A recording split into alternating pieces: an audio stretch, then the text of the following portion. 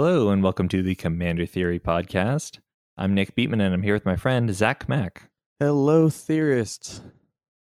So, as is tradition, we're going to be wrapping up our coverage of Commander Legends Battle for Baldur's Gate with a look at our old predictions from Streets of New Capenna, as well as our new predictions for which cards from Battle for Baldur's Gate are going to see the most adoption on EDH Rec. So we'll start off with our SNC predictions. We're going to go over the cards we chose and then compare them to the actual adoption from EDH Rec. And then we're going to go into our Battle for Baldur's Gate, which we're going to do slightly differently this time. Historically, I would have my own predictions and Zach would have his predictions.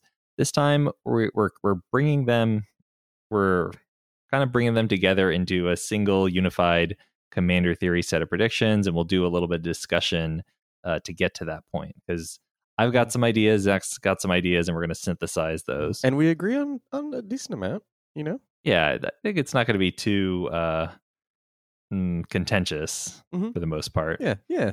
But let's start off with our Streets of New Capenna predictions. I'll read mine off first.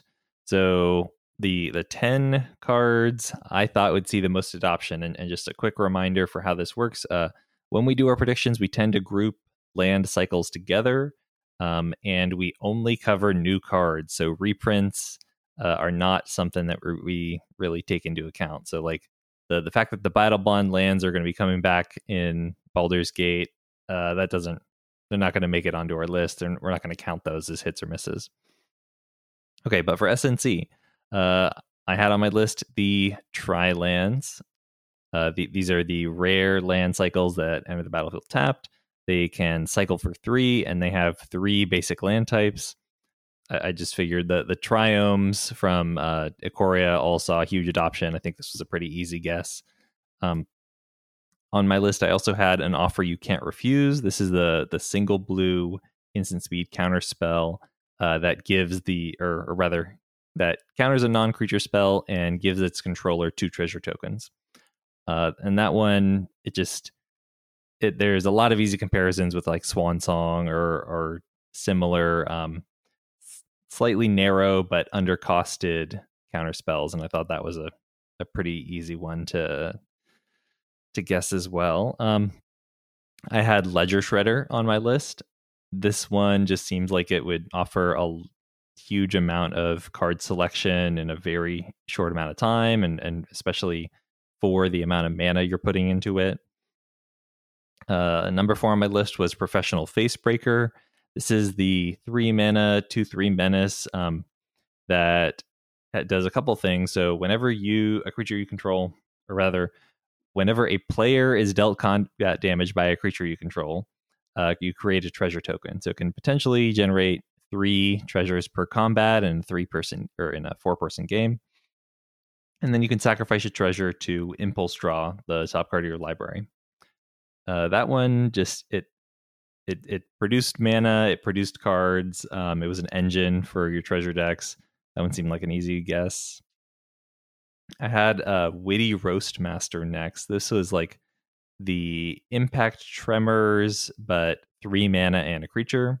And the high adoption of Impact Tremors kind of is what made me include that, made me take a second look at that card.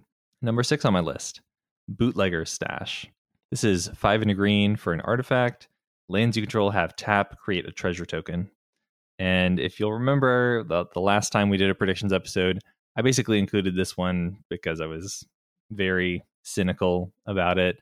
I still don't think the card is very good. I think it's like useful in very narrow circumstances, usually involving like a Wilderness Reclamation or a Seedborn Muse, something like that. But it had a lot of hype at the time, and I put it on my list on the basis of that hype rather than my actual expectations for the card.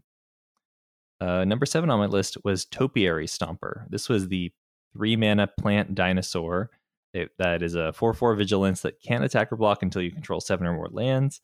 And then when it enters the battlefield, you search your library for a basic land, put it on the battlefield tapped, then shuffle. basis for that was looking at cards like Wood Elves, Springbloom Druid, similar types of 3 mana little ETB creatures that ramp you.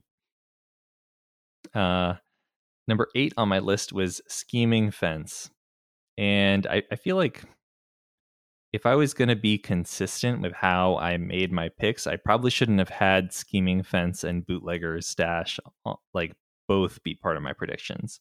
Because Bootlegger's Stash was like, people are, really evaluating this card too highly, but I'm going to include it because on the basis of that. Scheming Fence, I think, had the opposite problem where even at the time I could kind of tell it was going under people's radars, but it seemed like a very powerful card.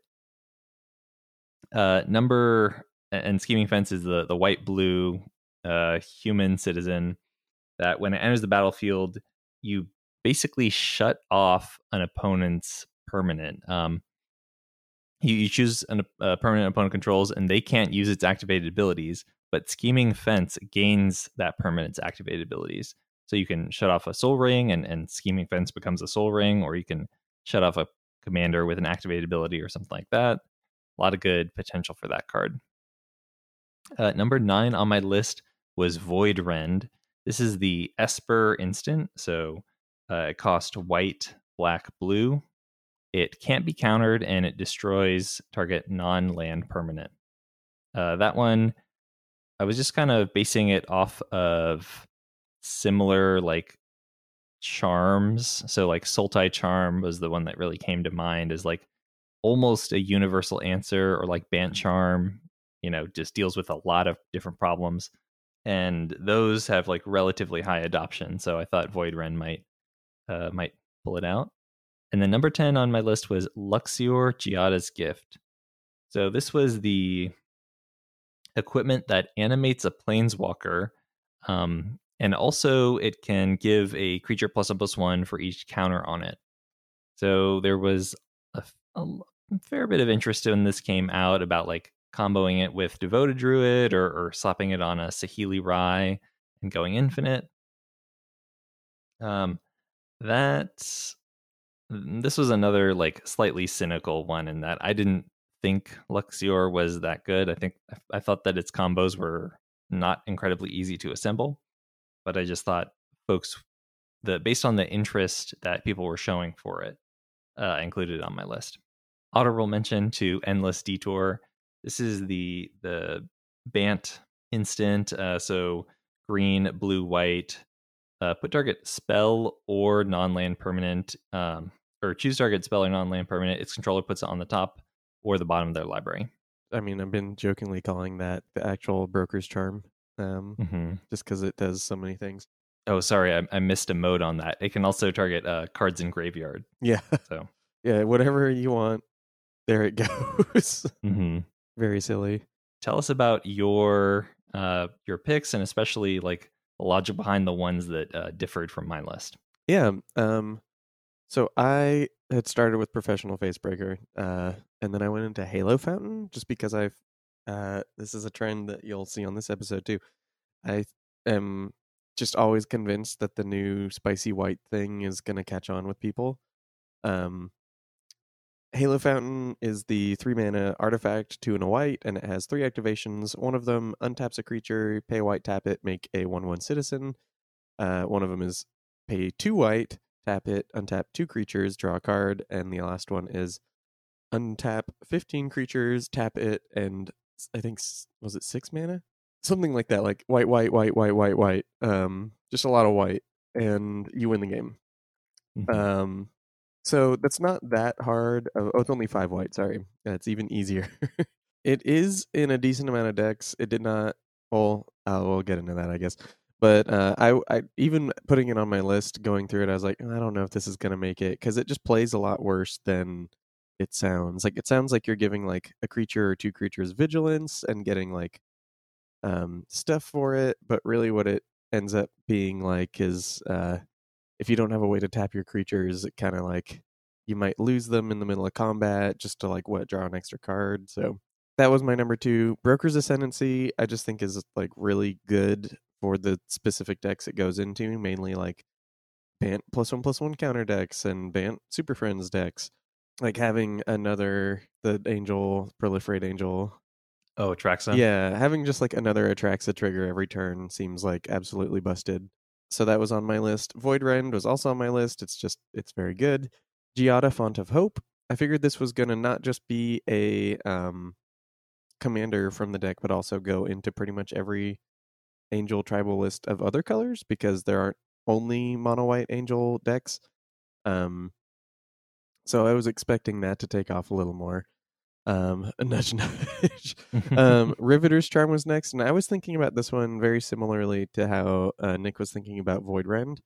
The modes on Riveter's Charm all do something like very useful that mimic another card that already exists. So the first mode is target opponent sacks a creature or planeswalker with the highest mana value, which is pretty similar to Soul Rend, except one player instead of all of them. Exile the top 3 cards of your library. You can play them until the end of your next end step, and it's an instant, so you can be like, oh, okay, I didn't have to like kill anything. I'll draw 3 cards, and then exile player's graveyard, which is like not really anything, but useful to have on a card. Like it's one of the reasons I think Rakdos Charm is as popular as it is that Rakdos Charm just like specifically hoses like very well, I mean, it destroys an artifact, but it also hoses 2 very particular like types of combos. So I think that's one of the reasons why people like it, because Rakdos Charm is in 44,000 decks, which is pretty buck wild. But that was why I was thinking about that one. Rumor Gatherer was my next one. This is the 3 mana elf, the white elf. When a creature enters, you scry one. If it's your second creature, you draw a card. Figured that was great. White's very good at doing that, and it basically seems like just draw like 1 to 3 more cards every turn cycle. An Offer You Can't Refuse is on my list. It just seemed fun, good. I figured people would play it because like the treasures were like a benefit to political play. Like I'm countering your thing, but at least you get some treasures. Topiary Stomper was on mine too. I just was like, oh, okay, it's another like good mana like searching elf. That's fine. And then the Triomes. I had 3 like honorable mentions. It was Bootlegger Stash, Roastmaster, and Lexior. And I wanted to talk about Endless Detour also. So as you can see, like a lot of similar names coming up on me and Nick's list. I was less cynical about Bootlegger Stash. I was like, no, people are gonna see, people are gonna know. So let's get into the actual top 10. Do you want to I guess read off the just read off the top 10. Sure. Yeah, I'm not going to spend too much time on the ones that we both got correctly because a lot of them were freebies. So number 1 is An Offer You Can't Refuse. That's not very surprising. Number 2 was Professional Facebreaker. Number 3 was The Trilands. Number 4 in the actual top 10 was Big Score. So Big Score is 3 and a red for an instant. As additional cost to cast it, you discard a card, and then you can draw 2 cards and create 2 treasure tokens. So similar to Pirate's Pillage, also similar to Unexpected Windfall, but slightly better than either one. So a minor improvement, but one that apparently a lot of the community picked up on. There are certainly like a lot of treasure decks floating around the format, and especially in New Capenna. So I can see why it garnered a lot of attention. That kind of makes sense. Number 5 is Bootlegger Stash. It appears my cynicism was rewarded here. Number 6 was Ledger Shredder.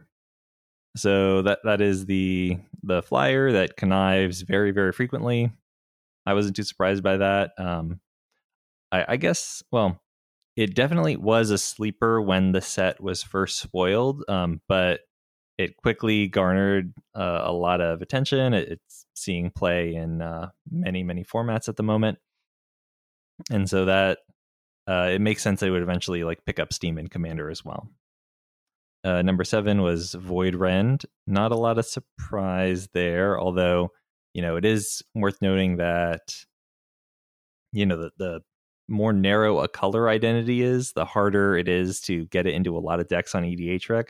So it seems that like a lot of people with Esper decks just immediately picked up a copy and threw it in there, which, I would do that as well. Number 8 was Rumor Gatherer. So this was the scry and draw engine you mentioned. The reason I didn't include it on my list is I just wasn't.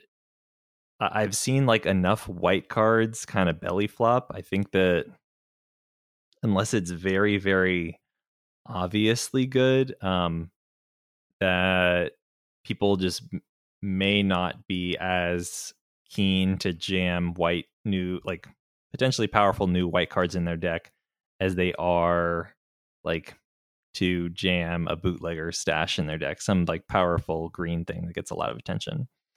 So I was that's why I didn't include it on my list, but I am happy to see Rumor Gatherer show up here.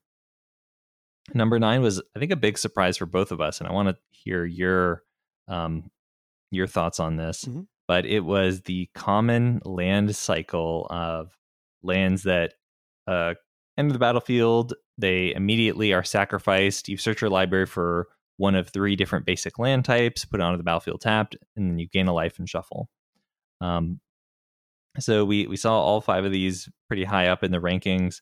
What are your thoughts on that, and what made you maybe like overlook them for your predictions? Yeah, that's a great question. So it is not common, but fairly common enough that they'll put like common mana fixing lands in a set for limited purposes and like budget mana bases and whatnot. And these basically just look like Terramorphic Expanse and Evolving Wilds and like, but just more specific. So I kind of just was like, oh, okay. I mean, people might pick them up, they might not. Like, I figured it's pretty easy to get a budget mana base together without like too many tap lands, and it's kind of what these are. And like Ash Barrens is in a lot of decks, and like I said, Evolving Wilds is in like 300,000 decks. Terramorphic's in like 240,000 decks. Like, I figured the format would be just like chill or whatever, but I think what I overlooked, nudge nudge, with these ones is the landfall decks that want them. When you're looking at the EDHREC data, so the difference in like which ones have more play than other ones looks to me to be which ones, like Riveter's Outlook is the most played one, and that is black, green, red, which is the same colors as a certain Catman, and then following up, there's the black, red one, Maestro's Theater, and then green, white, red, Cabaretti, Courtyard, with Obscure and Brokers trailing behind those. So it really looks like people are playing these in like landfall decks. They're using them to like juice. They're like landfall decks. Just give another land that is 2 lands actually when you end up like playing it. And looking at the list that these are being put in, they're in Titania, they're in Omnath, Locus of Rage, they're in Korvold, Faker's King, Jury, Master of the Review, like all these things that care about like lands entering, Phylath, World Sculptor, Mina and Den, Wildborn. I think that was what we overlooked. Like, people really, really love landfall, and these are very good at that. Yeah, I think that I was a little low on them just because like Terramorphic and Expanse and Evolving Wilds, they can go in basically any deck, whereas these ones are, because of they can only get a couple types of basics each. These are going to be more limited, but honestly, that's not a great reason. I think that's not going to prevent you from putting the appropriate one in like your Lord Windgrace deck or whatever. So I think maybe I should have included this or paid more attention to it. Number 10 of the top 10 most adopted cards on EDHREC is one that I don't feel bad about missing, because this one seems to be Yeah. completely out of left field. Yep. So number 10 on this list, the 10th most adopted card on EDHREC from Streets of New Capenna, Gala Greeters. So this is 1 and a green for an elf druid with Alliance. Whenever another creature enters the battlefield under your control, choose one that hasn't been chosen this turn. You can put a +1/+1 counter on Gala Greeters. You can gain 2 life, or you can create a tapped treasure token, and it's a 1/1. I really didn't see this one coming. Like, to me, 2 of these modes just kind of look like a blank. So, and the last one is like, I mean, like, it's easy to get it once per round of turns. It's hard to get it multiple times per round of turns. And I don't know, it didn't seem like that much better than just like a mana dork. But what do you think about Gala Greeters? I think it's a worse mana dork. Like, I was hopefully optimistic when I saw it initially, and then like to be fair, I've not played it in Commander, but I played it in Arena, and it's always worse than I want it to be. Like, it's a fine card for like Standard, where the +1/+1 counter actually matters. You're like, oh, I had 2 fish enter the battlefield this turn, so I get a treasure and a +1/+1 counter on it. But like, I don't care about that in Commander.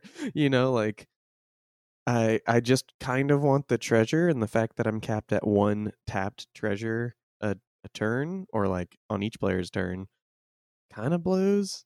And like, yeah, there are decks that can make a token on each player's turn, but like, it doesn't seem like it should warrant that much adoption if it's only being played in those decks to me. So I don't know, maybe people are crazy about the Gala Greeters. Maybe they like that it's like fair treasure production, because if all treasure came in tapped, like, the game would look very different than it does. So yeah, that's kind of how I feel about it. I'm just surprised to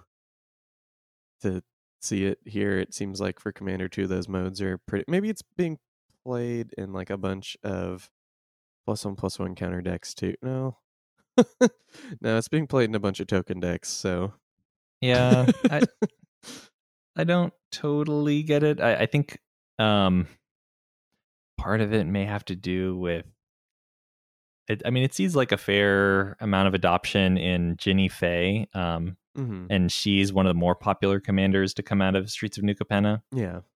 So maybe that has something to do with it. It is kind of nice that, like, if you can trigger it once and like you can make a trap treasure token, get like a dog, and then trigger it again.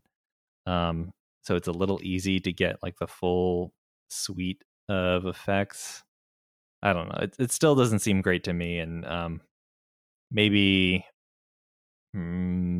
like if I build a green treasure deck, it'll perform better than I'm expecting, but yeah, not loving it right now. Yeah, exactly. That's pretty much how I feel. Like, yeah, there are creatures that can trigger this, like commanders that can trigger this, but like, they're not very popular. Like, I don't think it should have pushed it up. So that means it's being played in just decks in general. And so yeah, let's get into predictions. So do you want to go over your list first? Yes. So from Commander Legends Battle for Baldur's Gate, and these are in they're in no I'm not gonna order, yeah. In no particular order. I'll say, I think I'm trying to get like the most likely ones out of the way first, and then we can really argue about let's go over our lists, and then we'll talk about the ones we have in common together. Do you want to do that? Okay. Yeah, it sounds good. So number 1 on my list is Displacer Kitten. This is the 3 and a blue for a 2/2, and whenever you cast a non-creature spell, you can flicker a non-land permanent. Number 2 on my list is Wild Magic Surge, and hold up, I need to Yeah, pull actually up the get text of this the card again. yeah. I can read it. I have it up right now. So it's Hey, sure. it's an instant. It costs red, so just 2 mana, and it says destroy target permanent an opponent controls. Its controller reveals cards from the top of their library until they reveal a permanent card that shares a type with that permanent. They put that card on the battlefield and the rest on the bottom of their library in a random order. So yeah. Number 3 on my list is Ancient Copper Dragon. So this is 4 red for a creature Elder Dragon. It's a 6/5 flyer. And when it deals combat damage to a player, roll a d20. You create a number of treasure tokens equal to the result. Then one thing that's notable about the way we're doing the predictions this time is Wizards didn't make any distinction between the cards in the precons for this set Yeah. and the cards in the main set. So they have the same set code. So typically the way we've done things is we haven't included the commander specific cards in our predictions because they're technically a different set. But that's not the case here. Everything's just CLB. So I am including precon exclusives in my list, and I say that now specifically because number 4 on my list is Black Market Connections. So Black Market Connections is 2 and a black for an enchantment. At the beginning of your pre-combat main phase, choose one or more. You can create a treasure token and lose 1 life. You can draw a card and lose 2 life. Or you can create a 3/2 colorless shapeshifter creature token with Changeling and lose 3 life. So modal effect, kind of like Phyrexian Arena ++. We'll talk more about it in a little bit, but I'm going to keep going. Number 5 on my list is Archivist of Ogma. So this is 1 and a white for a 2/2 halfling cleric with flash. Whenever an opponent searches their library, you gain 1 life and draw a card. Number 6 on my list is another sweet white card with flash. So many. Yeah, it is 1 and a white for a 2/2. It's called Deep Gnome Terramancer. It's a gnome wizard. It's got flash, as I mentioned. And whenever 1 or more lands enter the battlefield under an opponent's control without being played, you may search your library for a plains card, put it onto the battlefield tapped, then shuffle. And do this only once each turn. All right, and number 7 on my list is Inspired Tinkering. So this is 4 and a red for a sorcery. Exile the top 3 cards of your library. Until the end of your next turn, you may play those cards and create 3 treasure tokens. Number 8 on my list is Carnelian Orb of Dragonkind. So this is 2 and a red for an artifact. Tap, add red. If that mana is spent on a dragon creature spell, it gains haste until end of turn. Number 9 on my list, and here's where we're getting into the ones I'm less confident about. Number 9 is Jaheira, Friend of the Forest. It is 2 and a green for a 2/3 legendary creature, human elf druid. Tokens you control have tap, add green, and choose a background. And yes, even though this is a commander, I think it might have a decent shot of seeing some good main deck adoption. We'll get into more later about why I think that is. And then finally, number 10 on my list is one of the more challenging cards to pronounce. Lae'zel Vlaakith's Champion. 2 and a white for a 3/3 legendary creature, Gith Warrior. If you would put 1 or more counters on a creature or planeswalker you control or on yourself, put that many +1 of each of those kinds of counters on that permanent or player instead. Yeah, and choose a background. Not that last one isn't super relevant in the main deck, but honorable mentions for me are Kadira, Caller of the Small. That's the Orc Ranger that when it hits you, you create a bunch of bunnies. Thrakus the Butcher. That's the green-red dragon peasant that when it attacks, you double the power of each dragon you control until end of turn. And Lae'zel's Acrobatics. This is the 3 and a white mass blink spell that if you roll really well, it can potentially blink your guys twice. So, Zach, go ahead and tell us what you are predicting is going to be the most adopted out of Commander Legends Battle for Baldur's Gate. Yeah. So you're going to note a similar swath of cards. So I had also no particular order. I was just kind of mad mad dashing, slapping things together, changing cards off the list.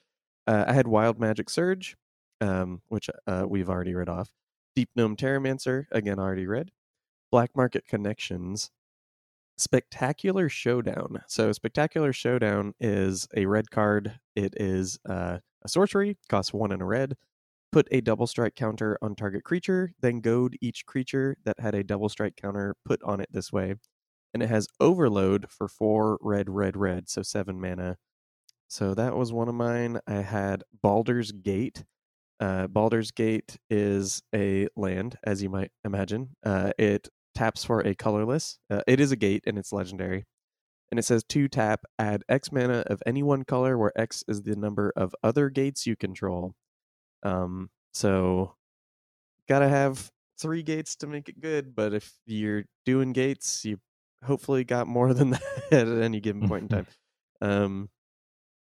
I had Archivist of Ogma as well, Displacer Kitten as well, Ancient Copper Dragon, and then I had Karlach, Fury of Avernus. So Karlach is a 5/4 Tiefling Barbarian for 5 mana. They have whenever you attack, if it's the first combat phase of each turn, untap all attacking creatures. They gain first strike until end of turn. After this phase, there is an additional combat phase. So go to, well, yeah, I'll get into that in a little bit. That was one of mine on the list, and then the last one that I just want to. This one's mostly because I want to talk about a certain thing with Nick is Saravox Tome. So Saravox Tome is a 4 mana artifact. When it enters the battlefield, you take the initiative. It says tap, add colorless. If you have the initiative, add 2 colorless instead. And 3 tap, exile cards from the top of your library until you exile a non-land card. You may cast that card without paying its mana cost. Activate only if you've completed a dungeon. So you don't have to have the initiative. You just have to have completed a dungeon. Had some honorable mentions, and this is where my white fixation comes in. It's Ascend from Avernus, which is the X white white white reanimate all creatures and planeswalkers with mana value X or less. Legion Loyalty, the 8 mana your creatures have myriad. Lae'zel, like Nick said, and then Inspired Tinkering because that card rules. That card's great. So the ones we had together, I guess let's start with Displacer Kitten. So that was the first one on your list. Why did you put Displacer Kitten on your list? So there's not really a very close comparison. The closest I'd say are like Burgi or Paradox Engine. Not exactly the same, but it's just clearly one of these combo engines that don't require a lot of work on your part, and I think that's a pretty good recipe for high adoption. And a couple other things about it I want to note. I mean, we talked about it plenty on our review of the cards in the other 99 from Baldur's Gate, but some things I didn't mention at the time that I wanted to bring up now. It's notable that it's very good at protecting itself because it can target itself with the blink ability. So if somebody casts a spot removal spell and you cast any instant, you can save it from that spot removal. And it's also worth noting that it's recruiter compliant. So both, because it's a 2/2, both Imperial Recruiter and Recruit of the Guard can go find this. And then you can start casting non-creatures and like blinking your recruiters to find other cards. Just easy little value engine there. So that's kind of what I'm thinking about with this card. It just seems like a really easy card to build around and slots into some existing engines. Yeah. So I mean, mine I can say it pretty simply. Like the reason I put it on the list is like anything that like can be compared to Paradox Engine is probably gonna see some adoption. Is kind of how I was thinking about it. Like the fact that this is so durable, like you said, and also powerful, made me think it's a pretty easy thing to put on the list, and probably something I'm gonna try and pick up a few copies of.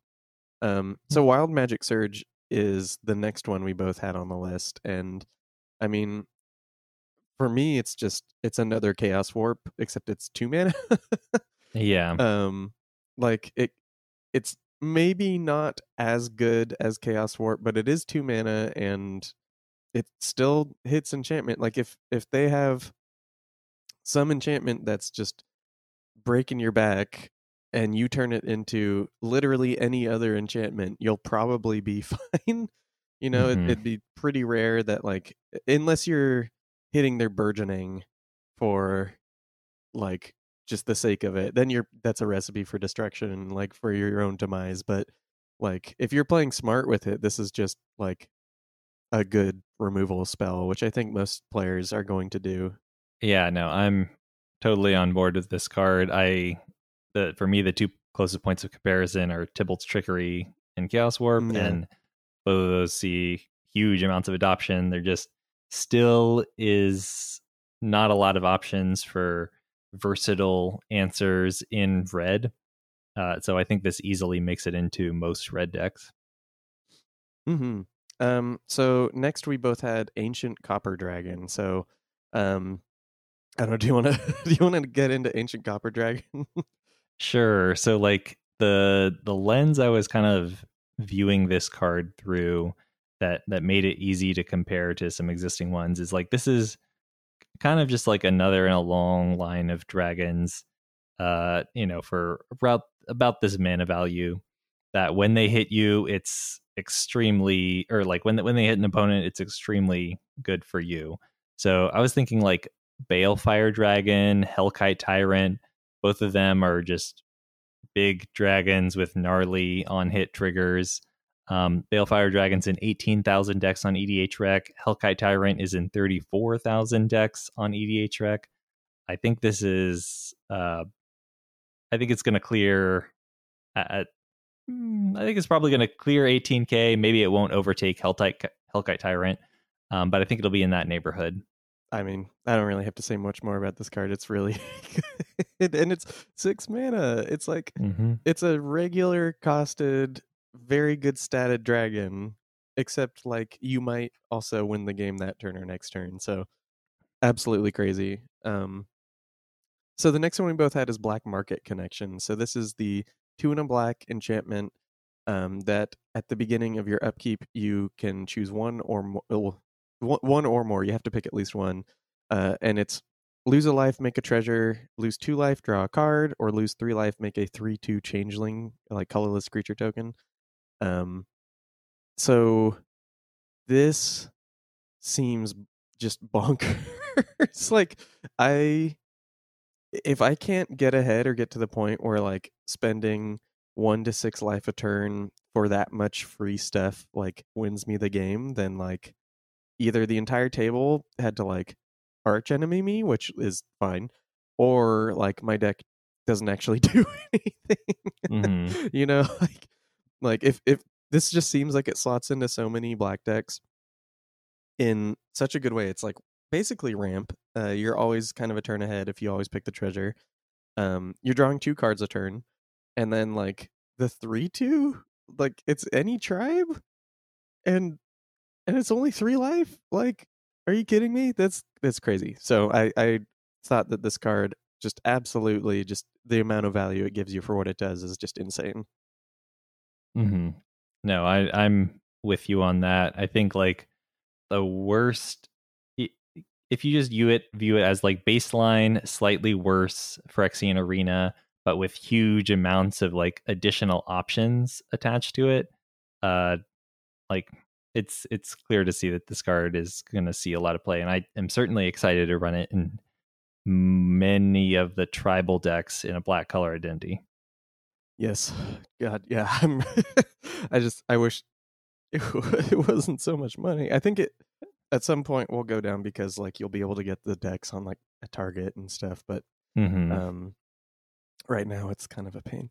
The next one we had was Archivist of Ogma. So this is the 1 and a white 2/2 with flash.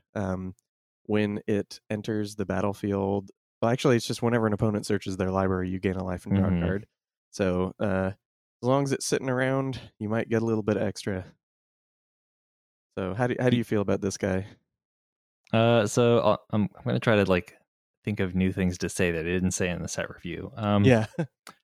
Basically, I think the biggest burden or like something I've sometimes thought of as a burden to adoption is like the cost of the card and like the monetary value. Um, but Smuggler's Share is by far the most adopted card from the New Capenna precons, and I think it's also the most expensive card in those precons. So I'm like sort of changing my priors on that, and I think part of it is like EDH Rec scrapes deck building websites. I certainly have many thousands of dollars like worth of cards listed on deck lists on Archidekt that I don't own. I don't own like 20 or well probably a lot more than that. I don't own a billion copies of every fetch, for example. Yeah. I'm not going to let the monetary of the value of the card discourage me from putting it on my list. And I think like because it requires so little from you in terms of mana investment, in terms of like timing when you play it, I think it's just like very low opportunity cost to play this card.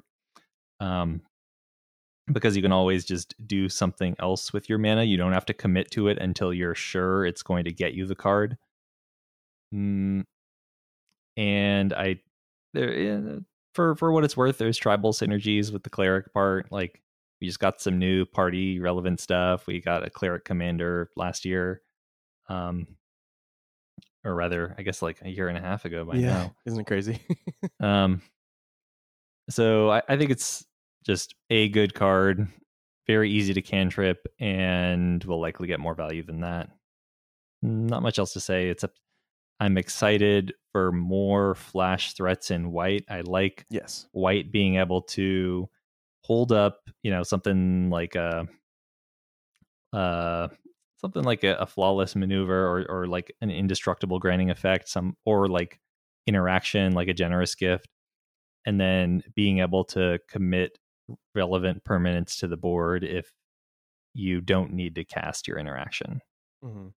Yeah, this is something, I mean, I've said in friend groups, but I'll say on air for like a long time, is that like you honestly don't need to change that much of white. Like in some ways I'm like afraid of the juice they've been giving white, because like if they keep doing that, eventually like things could break at some point or some level. Like honestly, if you just give more white creatures flash, or like put a scry 2 on like every other white card, like you don't need to change what white cards do. You just need to like make them more effectual and like a little bit more like relevant for the gameplay patterns that you have like said that you want in white. Like yeah, there's been problems with like, okay, white's supposed to be the token color, and then you printed Scoot Swarm or whatever. Like that's whatever, but and they fixed a lot of these problems now. I think with this set, like they had said, well, I'll save this for the next card. So because there's one more white card that we both agreed on, and it's a doozy. Yeah, so Deep Gnome Terramancer, tell me what you think about the Gnome Man. So Deep Gnome, can we call this guy Gnome Man's Land? How about that? Gnome Man's How's that Land for a nickname? That's pretty funny. So the Gnome Man's Land, again, it shares a lot of things in common with the Archivist of Ogma. It's a 2/2 for 2 with flash. It's a ramp, so like it's a resource that white was severely lacking on. It can trigger multiple times in a game. Like it probably always triggers once, but then it will likely trigger again or more. And if it's triggered one time, then that's probably worth it. And this is the kind of card where like it's cool that this exists. Like white, this is like actually a good white catch up like card. Like this is actually a good way to give white this effect as opposed to like Boreas Charger or whatever the heck that card was. Mm-hmm. But now they just need to reprint them now. You know what I mean? Like one of the things about this set compared to the last Commander Legends is last Commander Legends, they're like, oh my god, you're not gonna believe how good the white cards are. And then we saw the white cards and it was like the sword that makes an angel, like sometimes. And yeah, the thing that like the 4 mana 3/3 that can like pull an equipment out of your top 6. Yeah. And it was like, I guess you're right. But if we had seen this set back then, like I actually would have been like, wow, they they did it. They really juiced it. They're like pushing white in a direction, like making it more powerful. So great. Now just reprint these cards. And so one of the things, the reason I want to bring this up with the No Man's Land right here is because I don't know, in other than like commander decks, like how they can reprint this guy very well. You know, same with Archivist of Ogma. Like if I one of the reasons Chaos Warp was like not $1 billion for the longest time is they put it in every commander set every year for like 6 years. Mm-hmm. And if they didn't do that, that card would have been so much money, but it's not because they reprinted it. And so we just like, I don't think we need more Deep Gnome Terramancers. I think we need physically more Deep Gnome Terramancers. You know, I think we need physically like just more copies of Archivist of Ogma, like print it in like decks often so that people have them in the same way they have like Knight of the White Orchid. Yeah, Know? I wanted to ask you, what do you think about sort of completely demolishing the walls between Magic and D&D when it comes to like sort of flavor neutral sets? So like let's say they bring back course, or let's say the next time they print a core set, um it'll like Magic 2023 or whatever. Yeah. um what do you think about just like treating Faerun as just another, or like the Forgotten Realms as just another plane that they can pull reprints from? No, I think they should do that. I don't think they should limit themselves in that regard. Because like the flavor between Magic and D&D has always been like pretty close. They tried to keep them distinct with like different creature types and stuff like that for a long time. But like the dam is broken and they've been printing these like D&D source books with Magic planes for 4 years now, 5 years. So I don't think it's like people are strangers to the concept of having an Izzet mage in their like campaign, and I don't think people would hate having a Zorn in a core set, you know, like I think that dam is broken and the flavor isn't so far away from a normal commander or Magic set. That's kind of a Freudian slip. That it would annoy enough people to do that, especially in a core set, like a flavor agnostic or like a plane agnostic like setting. Yeah, Yeah. I certainly like hope that they would do that, but I'm wondering if it's like a business decision on their part. Like they want to bring like these D&D players into the fold and get them to become like regular Magic consumers.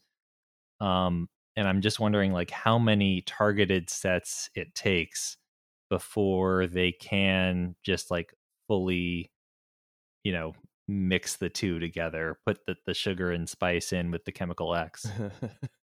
Um, Yeah, so yeah. I mean, so I don't this know. I don't know if we're there yet. no, and just last thought on this particular point before we bring it on to the bring the heat is like there's a history in R&D in Studio X of like them doing things simply because they did it. There's no reason Black had to only not kill black creatures for forever. It was just that was what was precedent.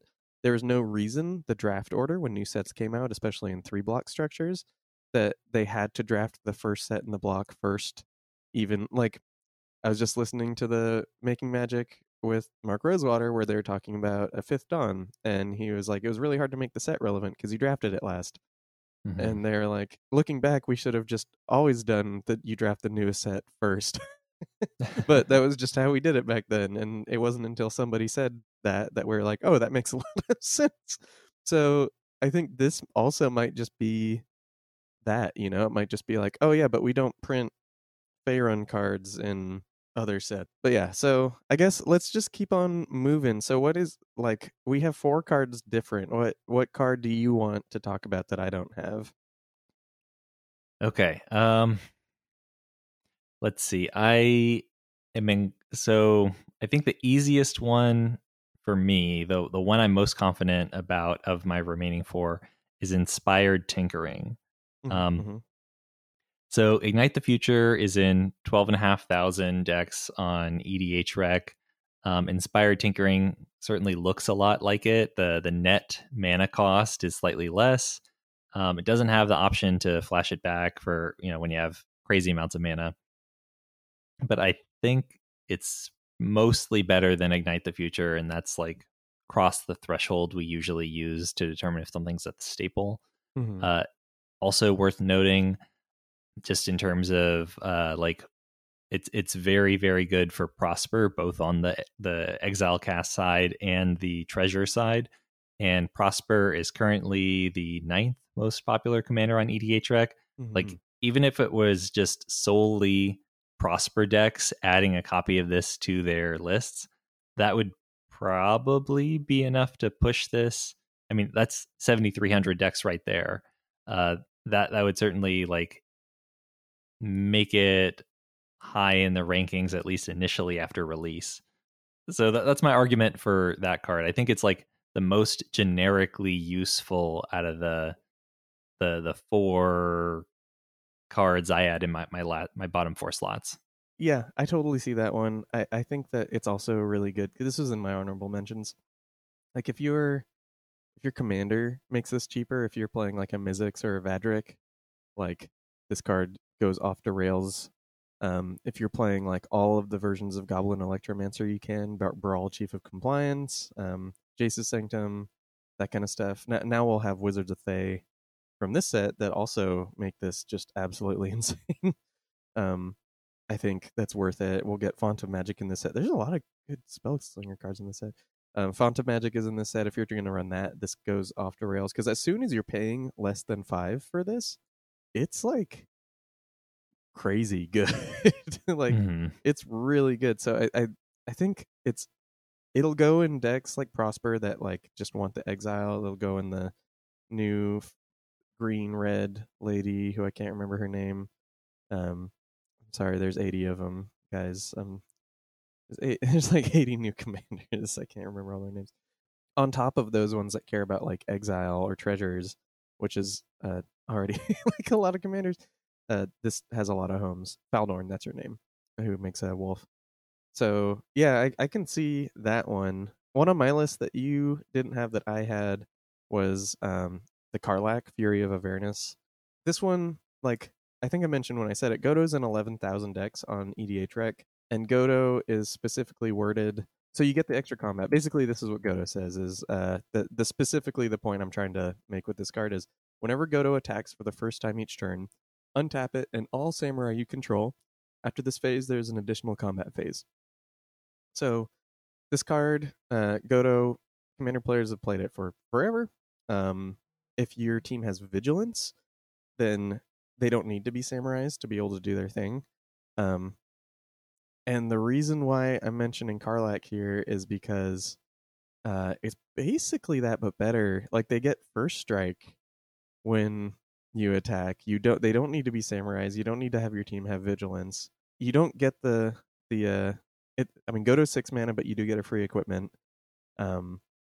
So there's a few things that are different about the two of them, but I think if you're playing Godo for like the extra combat, and I guess that's what this comes down to is like, are you playing Godo for the extra combat or are you playing it for the equipment? And I am throwing my money down right now on the extra combat. So I think Karlach is better if that's what you're looking for. So that's why I had it on my list. So I definitely was thinking about Karlach. My counterpoint is that it's much more difficult to combo with than Godo. So the way it's worded, because it says like if it's the first combat phase of the turn, there's not an easy way to get around that. Or like, with Godo, there's lots of tricks you can do. And even when like a card is worded like if this is the first time this is attacking, well, if you blink that, then it doesn't remember that it attacked previously. But there's not really a way to get around Karlach's restriction. I do like, it's 5 mana. You get an extra combat step every turn. That's pretty sweet. But the lack of the fact that it's like fundamentally fair is what made me like reluctant for this one. Okay, I got you. What's another card on your list that was different, and why did you put it there? Gosh, now it gets a lot harder. It does get harder. So I'm not crazy confident about any of these next three, and I'll just list them all, and maybe you tell me which you think is most likely. The next three cards I listed are just ones that are really useful, but in a specific archetype. So like Carnelian Orb of Dragonkind, that's really good in the dragon deck. Dragons are the third most popular tribe, but they're also the only deck that would ever play this. Jaheira, Friend of the Forest, that's the legend that makes your tokens tap, so super great in token decks, but that's still going to be a minority of decks out there.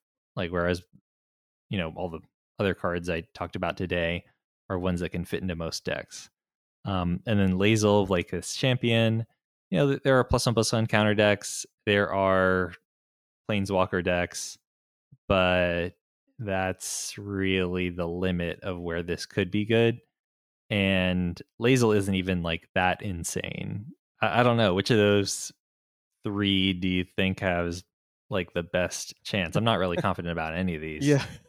No, that's kind of where I'm at too. I mean, so honestly, I think like as funny as it is, I think like the orb is like good because like I put Lae'zel on my list, but because Broker's Ascendancy didn't make it, it like made me backtrack on that a little bit. But Lae'zel was also on my like honorable mentions, so it's pretty tough.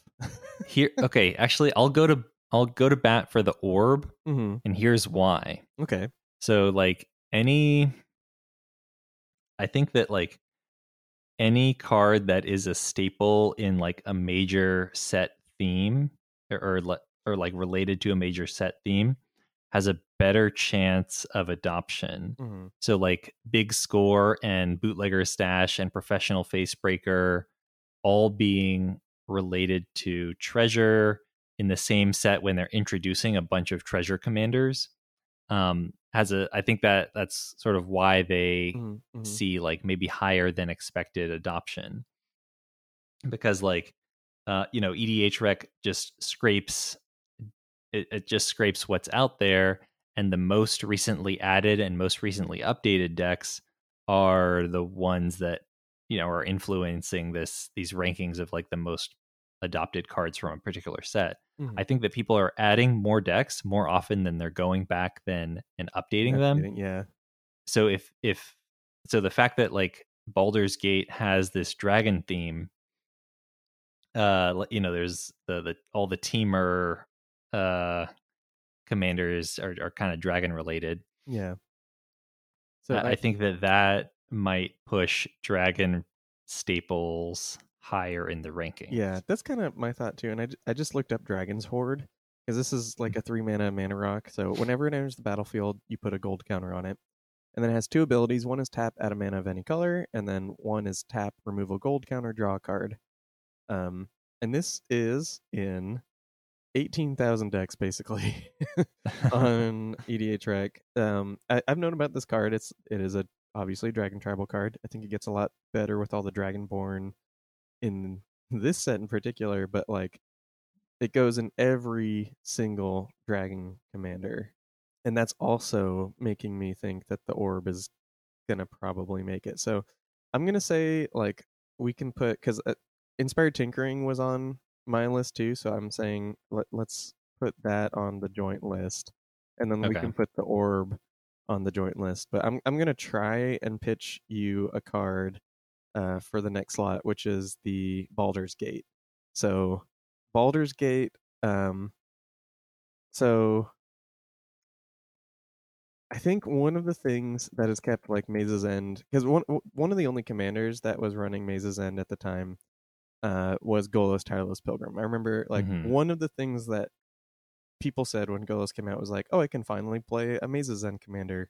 Obviously that was like usurped by literally any other idea you'd have ever with Golos. The other one is like Child of Alara. You don't need permanence to win with Maze's End. But for the most part, mazes are bad unless you're using them somehow. And in this set, we're getting Nine Fingers Keen. We'll have enough gates to uh, both win with Maze's End and also like trigger Nine Fingers Keen pretty often. There's a lot of cards, Circuitous Route and the ilk that like get gates, put them on the play, search for them, whatever. On top of like Keen and other just like land spells that we've gotten over the years in general. Um, and I think if you're going to run Maze's End, you're going to run Baldur's Gate. Like I don't think those two are going to be separable after like this set comes out. So even though Maze's End doesn't have like it has almost 6,000 decks, it's 5,850 decks on EDHREC. I am convinced that like almost all of those decks are going to end up being, and at least all the Keen decks, the Nine Fingers Keen decks, are going to have that card in them. So how do you feel about that? How do you feel about gate decks, gates as mana bases? What's your feeling on that?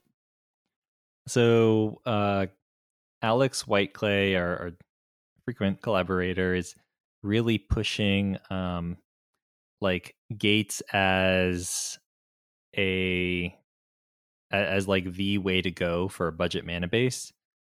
Because they have all these synergies now. Like if you are committing to gates in your mana base, you get access to some ramp options that you wouldn't get to use otherwise. And especially like now that we have these thriving gates, it's really, really easy to use them to fix your mana. Like Circuitous Route for 2 thriving gates is just like perfect mana. So just mwah.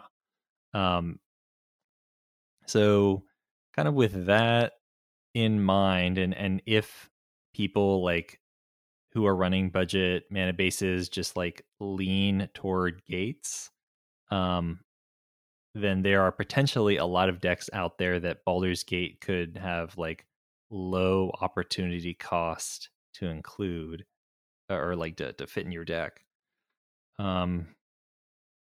So I'll buy that, and I'll also just assume that like because gates are like a loud theme in this set, that's also gonna lead some people to build gate decks.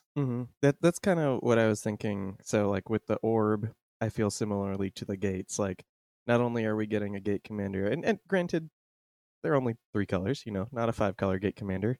That's kind of my thinking on it. Was like, yes, like with the orb, like dragons are a big part of the set, and gates are a big part of the set. So even though Keen is only 3 colors instead of 5 colors, I think I would push and say that I think gates are going to be a little more popular. Like this is gonna give them a push, and if you're playing a gates deck, then Baldur's Gate is gonna be like one of the gates in there. It could be because there is the other one that makes gates enter untapped. I'm not going to make you recall it. It's fine. There is a gate that makes your gates come in untapped. Yeah, in this set. So it could be that like that one gets played more than the Baldur's Gate does. The I can't find it. It doesn't matter. But one of those ones is what I would say. Which brings us to, I guess, the last card. So I'm going to make you talk about this, even though I don't want to put it on the list. Initiative cards. So I put Sarevok's Tome because I think it's probably the most generic way to put initiative into your deck. We've talked about in the last like 99 cards episode some of the adventurers. The white one and the red one in particular seemed like my 2 favorite ones. The white one in particular is 3 mana, which is pretty good. The red one is 4 mana. The red one has Impulse Draw. The white one untaps a creature. And they're all named after like areas in the Forgotten Realms that you can like have adventures in. Do you like? I don't know. How do you feel about including the initiative in your deck? So White Plume Adventure is the white one. Like that's 3 mana. That is the cheapest one that we were given.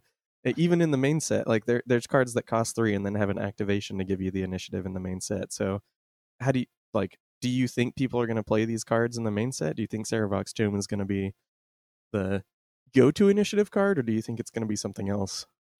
So I think it's what I would definitely use as my go-to for the initiative. Um, and it certainly does a lot for 4 mana. Like the fact that it also, if it's what introduces the initiative, you also get a basic land into your hand. So let me do some quick research. I just want to get an idea of like the rate of adoption of like the various monarch cards, because I think like people really like that mechanic. I guess also we need to look at like venturing into the dungeon. Oh yeah, I'm I can do that. Let me do venturing, and you can do the other one. And Yeah, I'm just trying um, to get a sense of like how much people like these mechanics, because that's really gonna influence. Like I would want to put this card in my deck because I think this is a really neat um thing to add to a game of Commander. It's likely just going to make things more fun, but it is also like more to track. It is it's like requires you to have extra game pieces. It's kind of a pain in that sense. Yeah, so like venturing isn't crazy popular, no, but the Monarch is. Uh but I think they like push the power on Monarch higher than venturing, so that could I'm gonna Mhm. say yes, we can include this. It's got a colorless identity, so it's easy to fit in a lot of decks. Um, there's certainly a lot of popular Sisay's Ring variants. Yeah, actually, Mm, that's a I'll- great Sisay's ring.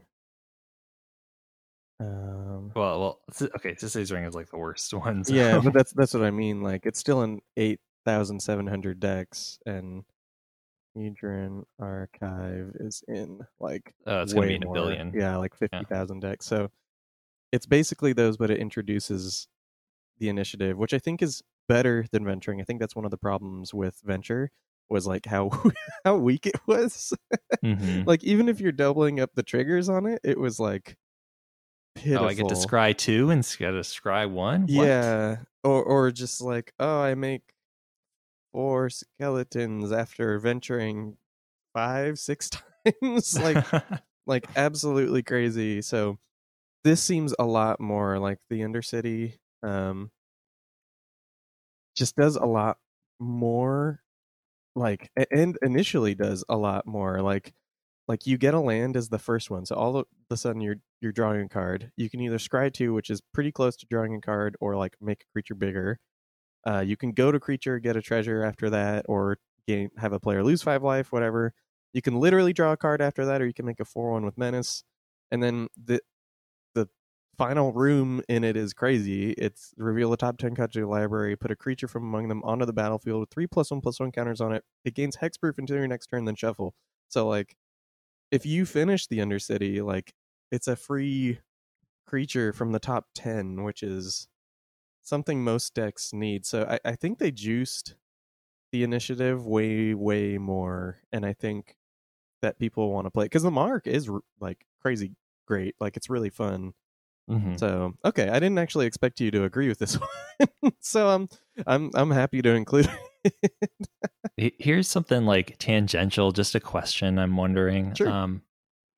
So do you think in terms of like mm, convenience of play, do you think it's going to be a problem that like the consequences of missing the initiative or like fixing a missed initiative trigger are going to be like way more complex than like missing a monarch trigger? Because like we've played plenty of games with the monarch, and if you hit me but I forgot to give you the monarch, we can just fix it the next turn, like, oh, okay, sorry, here's the monarch token, you just draw your card. But with the initiative, like if you took the initiative and I missed it, like it could have an impact on like how the rest of the game progresses Mm-hmm. significantly. Like, oh, I in that case, oh, I should have progressed into the dungeon. Oh, I would have goaded that guy so it couldn't have hit me.